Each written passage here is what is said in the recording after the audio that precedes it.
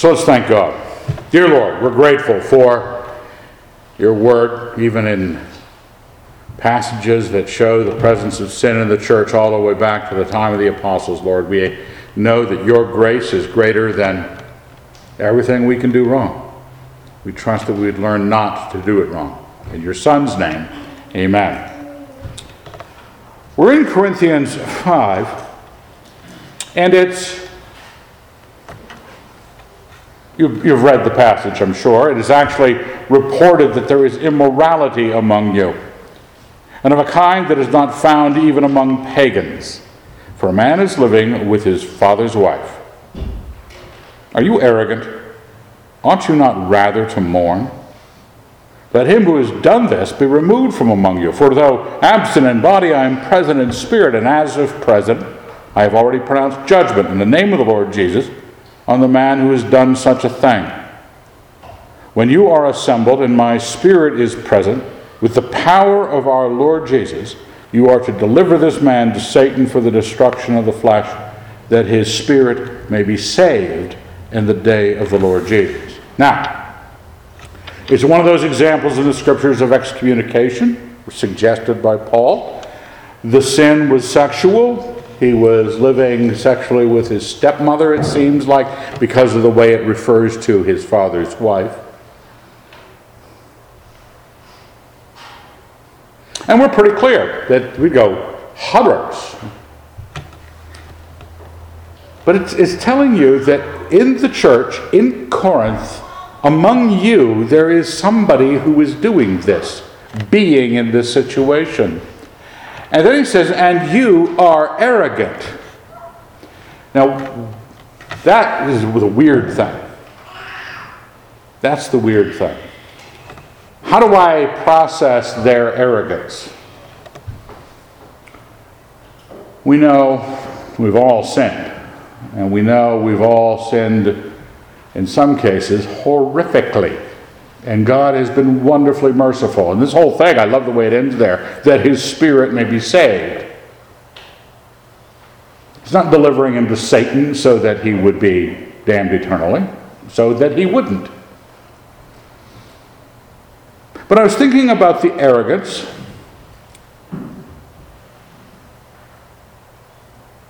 A lot of people have. We were on the front porch sometime this week talking about these sorts of things. And Christians always have this, in the modern age, there's a big PR blitz going to try to lower the church's standards about certain moral immoralities. And we know how, as we do our apologetics against the world, we talk about the marriage of homosexuals, and then we go, next it's going to be pedophiles. But we don't stop to realize that we're marrying homosexuals because we didn't mind our young people moving in together at college back in the 70s. Everyone knew that we have a certain degree of arrogance about something. And what was interesting to me is that, and I want to go back in the passage that's not, this is at the beginning of Corinthians 5. At the end of Corinthians 4, it's over on the left-hand side. Corinthians 4:14. Listen to what Paul says. I do not write this to make you ashamed, but to admonish you as my beloved children. For though you have countless guides in Christ, you do not have many fathers. For I became your father in Christ Jesus through the gospel. I urge you then, be imitators of me. Therefore I sent to you Timothy, my beloved and faithful child in the Lord, to remind you of my ways in Christ, as I teach them everywhere in every church. Then it says this, some are arrogant, as though I were not coming to you, but I will come to you soon, if the Lord wills, and I will find out not the talk of these arrogant people, but their power. For the kingdom of God does not consist in talk, but in power. What do you wish? Shall I come to you with a rod, or with love in the spirit of gentleness? So that was right. The next verse is the one we just read in 1 Corinthians 5:1. It is actually reported. And he talks again of the errors. You are arrogant. It seems to me that Paul has laid out, at least going into this passage, has laid out a position he claims is the one of power versus the one of talk regarding the morality of the church. There are all sorts of churches that have high moral standards on paper. Whether they're seminaries or Christian colleges or churches, they have high moral standards on paper. And it's not going to be for another lifetime before they actually go back and change their church book of constitution or church order or whatever it is to reflect their more liberal propensities now. But the arrogance here I want you to look at, some are arrogant. Arrogant people, it's not the talk of these arrogant people, but their power. Now I said at the beginning, on the top of the left-hand column, this is not Paul.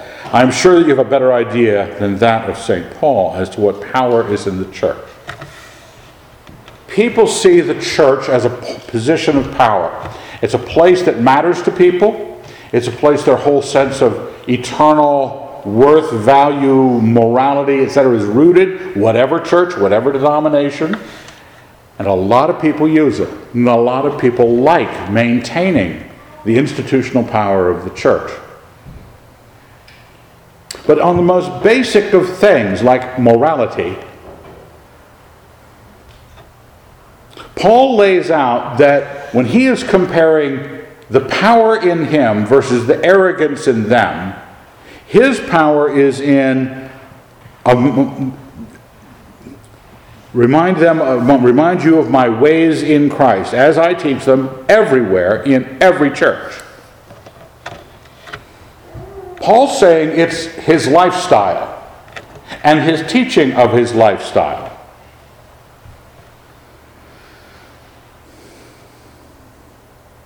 Versus those who have their own version.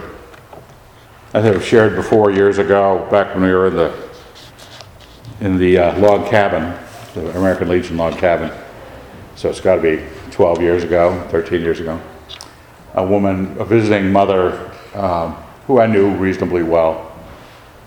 I was teaching out of Paul, nothing controversial, just regular Paul. And she felt she had to come up after the service and tell me how much she kind of disapproved of Paul.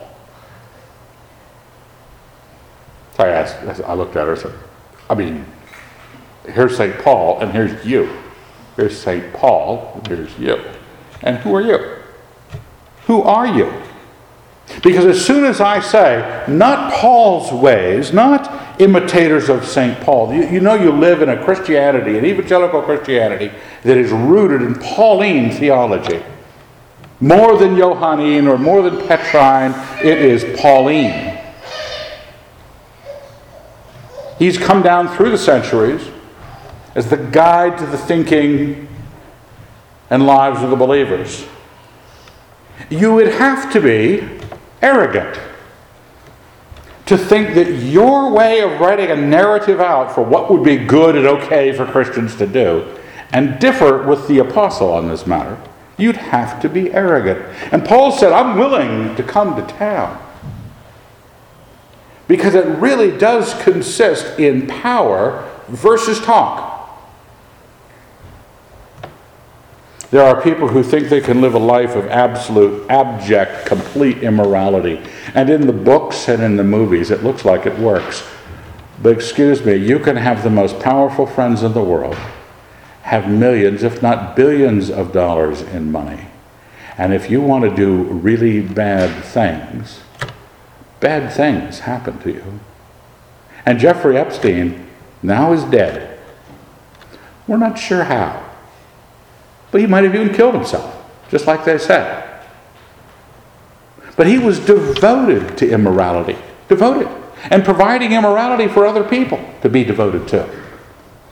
And and he was a good-looking guy, I think. Wealthy, good-looking, successful. Train wreck. You can talk all you want. If you live this way, the world collapses around your head. The karma comes back. And Paul's willing to say, if I come, I will show you whether it's power or talk, power or arrogance. Now, that being said, verse 6 of chapter 5 on the right-hand side, your boasting is not good. Do you not know that a little leaven leavens the whole lump? Now, leaven, antiquity, everybody's big on bread loaves that rise. I heard William talking to Andrew about bread. I guess there was bread somewhere in your past together. And we put leaven in bread so we don't have crackers. And but it's a great image. The ancient world knew very much what it took and how much it took. This is why the recipes for bread go back millennia. I wonder if there's some sourdough starters that have been around for millennia, just continuing to gestate. I don't trust yeast. Okay? I want to know, it's a little powder in your fridge, and you put it in warm water and put it in the dough, and all of a sudden it starts living. What's it been doing in the fridge? Why is it? I'm sorry, that's not how life works. But it's supposedly women are very comfortable with it. They're very comfortable with yeast. But a little leaven leavens the whole lump. Don't you realize? And if you've ever been in a situation where you've heard in the body of Christ that there's somebody somewhere doing something awful, and it's still in the body of Christ, this is not a big deal. Just some of the young people. Don't you know? But a little leaven leavens the whole lump. Cleanse out the old leaven, that you may be a new lump, as you really are unleavened. For Christ, our Paschal Lamb, now he's creating this image of Passover, where you ate unleavened bread. He's the Passover Lamb. He's saying, this church thing we're in think of it as the Passover feast. Christ, our Passover Lamb, has been sacrificed. Let us, therefore, celebrate the festival. So for me to celebrate the festival in the power of God, what has to be the case? Not with the old leaven, the leaven of malice and evil, but with the unleavened bread of sincerity and truth. So malice and evil, that which drives you to do bad things to others, versus sincerity and truth, which is unleavened, making the right, you might say, path of God, setting your sins aside. The Passover of the angel of death passing over your household. The sincerity and truth of the Christian life in the Christian church is one of complete submission to holiness. Okay? Complete submission to holiness. And having no room that you have a way of dealing with all unholiness. Now, I want to warn you, because when people start to get going on stopping sin, pretty soon there are deacons measuring your hem length at the door. Pretty soon people are being brought up on charges for disagreeing with the pastor.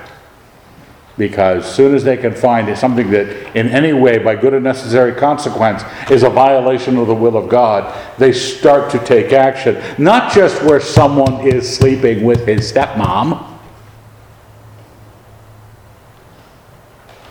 We have to be ready to say, it's not that kind of holiness. It's not the kind of holiness that doesn't understand the sinfulness, but one that does. It has to be sincerely and truly. Do you understand? Are you wise as serpents? That you know what's going on. Now when he says, this next part is a verse when I was trying to go to sleep with the thought of this woman killing her husband for money. This next passage is what jumped to my mind. I wrote to you in my letter not to associate with immoral men. Not at all, meaning the immoral of this world. Okay? Let's clear that up. Not at all. I didn't mean that. I know your kids were playing with those non-Christian kids from down the street, and you're concerned because you're a mom and you don't want wickedness. I didn't mean don't let them hang out with the non-Christian kids. I meant don't let them hang out with the Christian kids. Any Christian kid, any kid who names Jesus Christ, but then you would need to go out of the world if you meant if he meant the immoral men of the world. But rather I wrote you, verse 11, not to associate with anyone who bears the name of brother. If he is guilty of disagreeing with the pastor more than once, no, if he's guilty of immorality or greed or is an idolater, reviler, drunkard, or robber, not even to eat with such a one. Now, what a lot of people do is they don't stop to actually read what they were just told to do and be. The kind of associations we make with certain sins are really driven by Victorian embarrassment or moms that never wanted you to even think that you had naughty bits. And so when people start flagrantly celebrating their naughty bits in parades, and then the whole society seems to think, unless you do, you're a bad person. You say, the world's coming to an end. And the Christians start marching against Pride Month and Greed Month. No, they never march against Greed Month, do they? That's 12 months a year.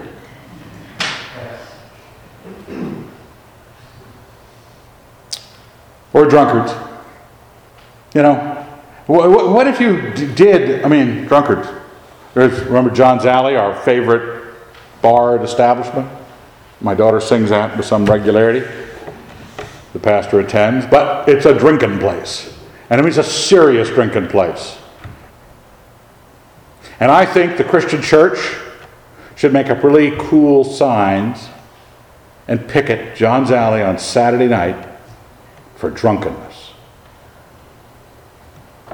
Well, we'd rather not do that, because I'd look kind of like Carrie Nation.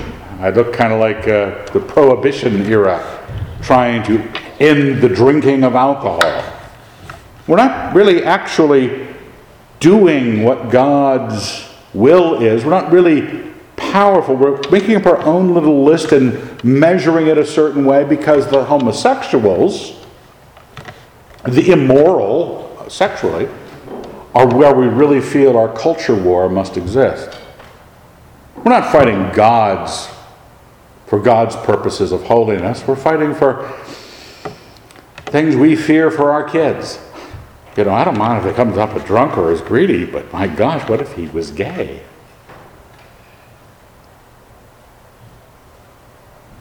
You could even put up with a robber, let alone a reviler. The gross sins, icky ones, you know, the Christian church is like, you know, volcano running down there, you know, hair on fire situation. The other ones, they're almost part of our own way of doing things. We have, in the culture war, reviling is almost a mark of godliness.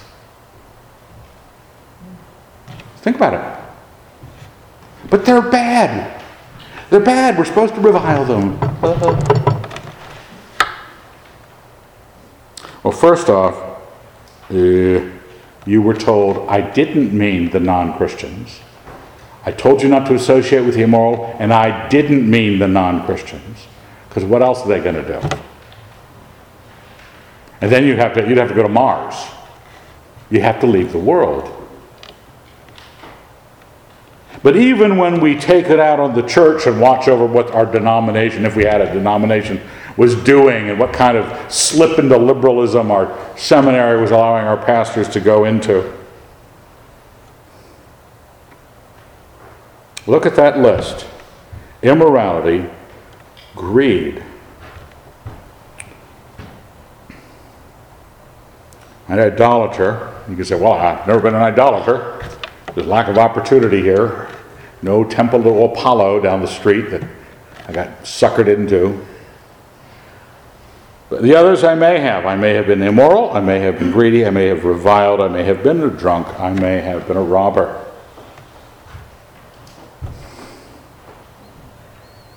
What do I have to do with judging outsiders? Is it not those inside the church whom you are to judge? God judges those outside. Drive out the wicked person from among you. So when the non-believer ever says, judge not, and I say, yeah, I probably shouldn't. Yeah, I probably shouldn't. I'll take care of those inside the church. Those of you who are wicked outside the church, not my business.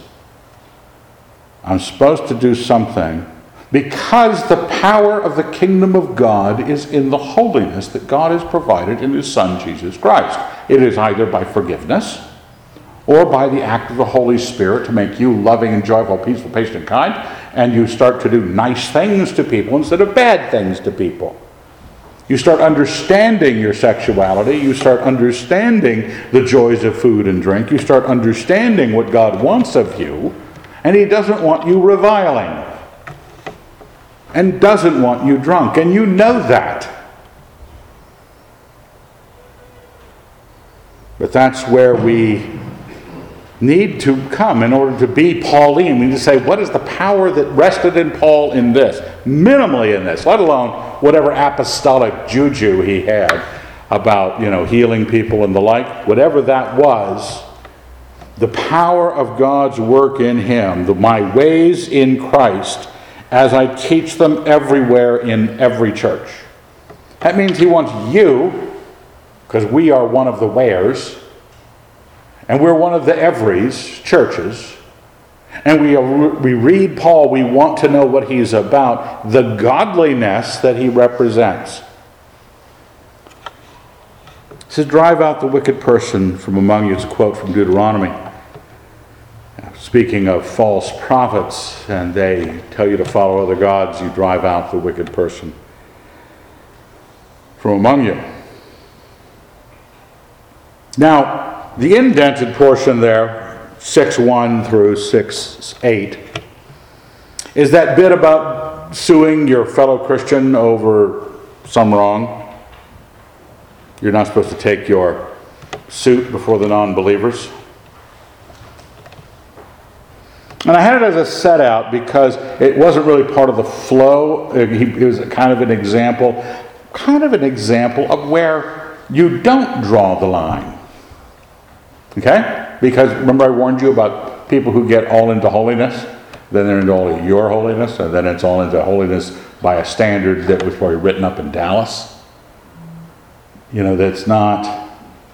It's the holiness of Charles Finney, not the holiness of St. Paul. Because in that section about the lawsuits, he's concerned of a couple things. One, you're taking these things before the world. And two, shouldn't there be someone smart enough, wise enough in your church to decide this? And then he says something interesting. To have lawsuits at all, verse 7, with one another is defeat for you. Well, you don't understand, Evan. He took my lawnmower. I have to sue to get it back. All right, St. Paul says it's defeat for you to have it at all, but he won't give it back, Evan.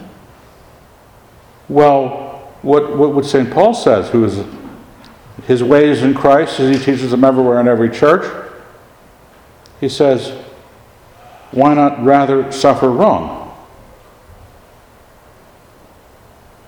Why not rather be defrauded? But you yourselves wrong and defraud, and that even your own brethren. Paul is willing to view the church in a situation where someone has taken your lawnmower, didn't return it in a timely fashion. And when you brought it up, they kind of got annoyed with you. And they say, well, I'm never returning it. I'm never bringing back that lawnmower. Oh, it's broken anyway. I took it to the dump. What? You took my lawnmower to the dump? Well, it was broken. I broke it. What am I going to do? But don't you think you owe me about $400? Well, no, I don't.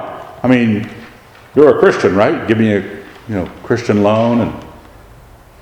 And all of a sudden, we've got our own. We either let down our guard in the grotesque sinfulness that comes in from the world. Man's living with his stepmom in flagrante. But you can't let it go. You can't let the lawnmower go, because that's just sin. Paul is saying, let them have defrauded you. Isn't it bad enough that you're thinking that way? It allows you to take a complaint to the church. But sometimes we have measured out. Now, this is all I'm encouraging you this morning. To view what the design is hoped to be. What is God's narrative about the church? Because we have our own. We've created our own. And even though we've tried this kind of as an informal, radical Anabaptist sort of, hey, no government, no rules, no programs, still there's a bunch of Americanisms that are just present, that just sort of snuck in and make us do church a certain way. And I'd hope we'd be able to get step free from those things, but let's just hope that it's not sin that we're allowing. But we want to have a view of what God is trying to do in us, so that when we individually, not we corporately, we individually are the only ones capable of sinning. When we do something wrong, that we go to God for grace. That's the wonderful thing, because he says in the next verse, here, verse 9, I have it all bolded to the end of the section. Do you not know that the unrighteous will not inherit the kingdom of God? Don't you know that? That's a definitional distinction. Unrighteousness doesn't get in. When we were going through Revelation in our summer study, that was very clear about the New Jerusalem. You don't get in if you're not godly. Do not be deceived. And he comes up with essentially the same list he just mentioned. Neither the immoral, nor idolaters, nor adulterers, nor sexual perverts. And there's about 4 sexual crimes there. Some translations say homosexuality. Nor thieves, nor greedy, nor drunkards, nor revilers, nor robbers will inherit the kingdom of God. He says this is not even definitionally inside. The power of God deals with that. You might be a difficult person to get along with. You might be bitter. Okay? You might be filled with anxiety. You might be disobeying God in all sorts of ways, but it's not on this list. And this list has no place in the church. That's why anyone who bears the name of brother, guilty of these things, you don't even sit down to eat with such a person. You can presume the kingdom of God is not present in this person. But that's not the same. That's not the same as saying, yeah, Christianity, we only allow, really decent Anglo-Saxon people in with good families and good incomes. We're not LDS. We're not trying to create a country club. We know perfectly well that all those people are for whom Christ died. Well, that's why it says in the red verse next, and such were some of you. He just said, you will not inherit the kingdom of God if you're like this. And you were like that. Some of you were like that. Some of you never got let off the leash. You didn't end up going to state college down in wherever state college is, and never joined a fraternity or sorority and lived a life of wild abandonment. You went to Awana, God help you, and you ended up with a job, at a laundry, I don't know, something responsible, successful. You might not have been some of those people. And I grew up with a lot of people that were not those people. I also met a lot of those people who were. And the Lord died for us all. Because you might say, not acceptable sins, none of it's acceptable. Some of it is not acceptable on a designed step into somebody else's life reason. I will not even sit down to eat with such a one. But with someone who's defrauded me, who stole my lawnmower, I should rather be defrauded than go to law against him. I should rather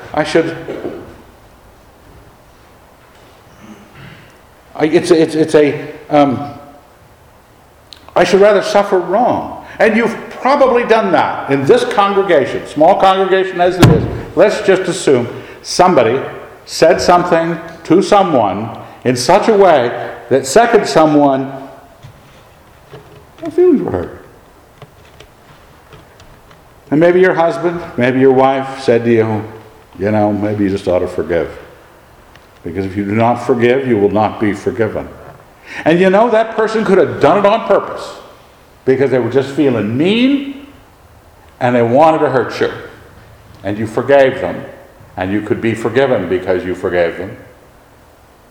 And life could go on. And you didn't have to take it to the elders to have them driven from the church for having been mean to you. They sinned. And God was gracious to you, forgiving you your bitterness. And God will be gracious to them, forgiving them for their meanness. And God will be gracious to the homosexual, because this is not a passage, just like it's not a passage that says we won't let you in, it's not a passage that says we will let you in, embracing and rejoicing arrogantly as if these sins weren't sins. God is here to save us from this. For such were some of you. Because if you were immoral, idolatrous, an adulterer, a sexual pervert, a thief and a robber, greedy or a drunkard, reviler, Jesus Christ could set you free from that. You should turn to all the gays in Great Gay Pride Month and say, the Lord can forgive you, man. The Lord can forgive you. But the end result is, this last verse is such a good one. But you were washed, you were sanctified, you were justified in the name of the Lord Jesus Christ and in the Spirit of our God. All of us, with good Baptist sins or just awful worldly sins, were washed, sanctified, and justified because the point of the kingdom is the holiness of God. God made the creation, and he looked at it and said, and it was good. And he made man, and it was good. And that's what he'd like it to be. You're just being asked in the church to be his good creation that he lost in us 6,000 years ago. And that's what Jesus Christ came to do, to let us be his good creation again. But good is the operative word. What is good in God's sight is a creation that serves his purposes the way he wants them served.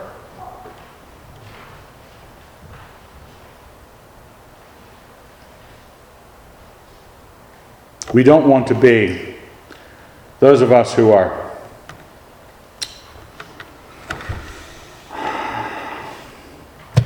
don't have the bad sins, the great testimonies. You always hear the guy, I was a biker for 17 years, heroin addict. Oh, he said, why can't I have been like that?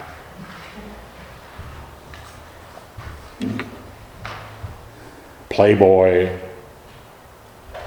And I think I took the Lord's name in vain singing hymns any number of times, Couldn't. What happens? Remember that little verse about the leaven? Little leaven leavens the whole thing? Those of us who don't have the really bad life, we're the leaven. We're that thing in the church that you don't address for holiness. You don't say, I've got to confess my bad attitude. If you don't, guess what? You will have a bad attitude in the church. Other people will have to forgive you without even being asked to forgive you. They'll just have to extend grace to you. And you will raise your children with a bad attitude. You will have a bad attitude, and they will see your Christianity, so-called, not in sincerity and truth, but in falsity and hypocrisy. They will not see it truly. They will not see the righteousness that comes from God. Because remember, the righteousness that comes from God, it doesn't just make you holy, it makes you deal with your unholiness. You're unhappy until the kingdom of God's standards, holiness, comes back alive in you, either through God's grace or through your active action. If you don't, you're raising the next generation of kids with a really cool testimony. You want your kids to have a cool testimony? Well, only if they actually end up getting saved at the other end. Because those years when they're Hell's Angels, those years when they were addicted to heroin, and the 3 illegitimate children, they're tough years. And you don't know if they're going to be saved. That's what the leaven does. Leaven for ungodliness, whether you're the riotous liver or that needs to be put out of the church. Remember, we're not encouraging anybody to be put out of the church for bitterness. You'd have to be put out or just rejected for being unrepentantly. You know what you get from this is, because such were some of you, this means repentance doesn't have you on that list anymore. You repent, you get welcomed into the body of Christ. I don't care if you were a brigand.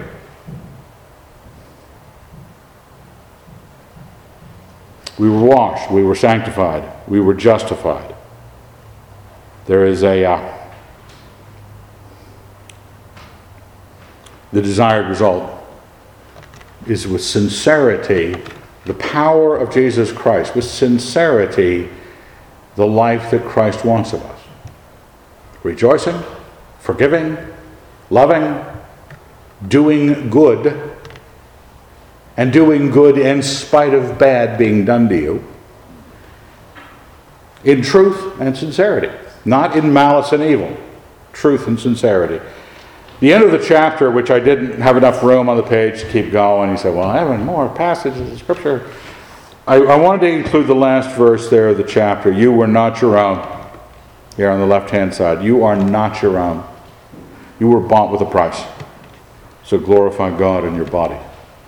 And that was after this argument continued through, hey, all things are lawful for you, but not all things are helpful. Don't go to the prostitutes, dude. Don't live the sexually immoral life. There's all sorts of ways to deal with this. One is the church taking the power of God and holiness and applying it wisely in a Pauline way. And one is understanding what is the nature of God's holiness. It is not law. We know that. We looked at it last week. This is a holiness that is driven by your love, your attention to the good creation that God has set in front of you. You have the power in the Holy Spirit. You have the power in the Son, Jesus Christ. You were justified in their name. Let's thank God. Dear Lord, we're grateful for all that you have done for us in your Son, giving us your Holy Spirit. We'd ask that we would understand more and more your good creation, that we would have St. Paul's standards as we teach them everywhere in every church. We'd ask that we would be in the power in our lives of your Son's holiness, that his forgiveness and his strength to do the good would be evident in us, and we would not be the leaven of evil in generations to come. Thank you. In your Son's name, amen.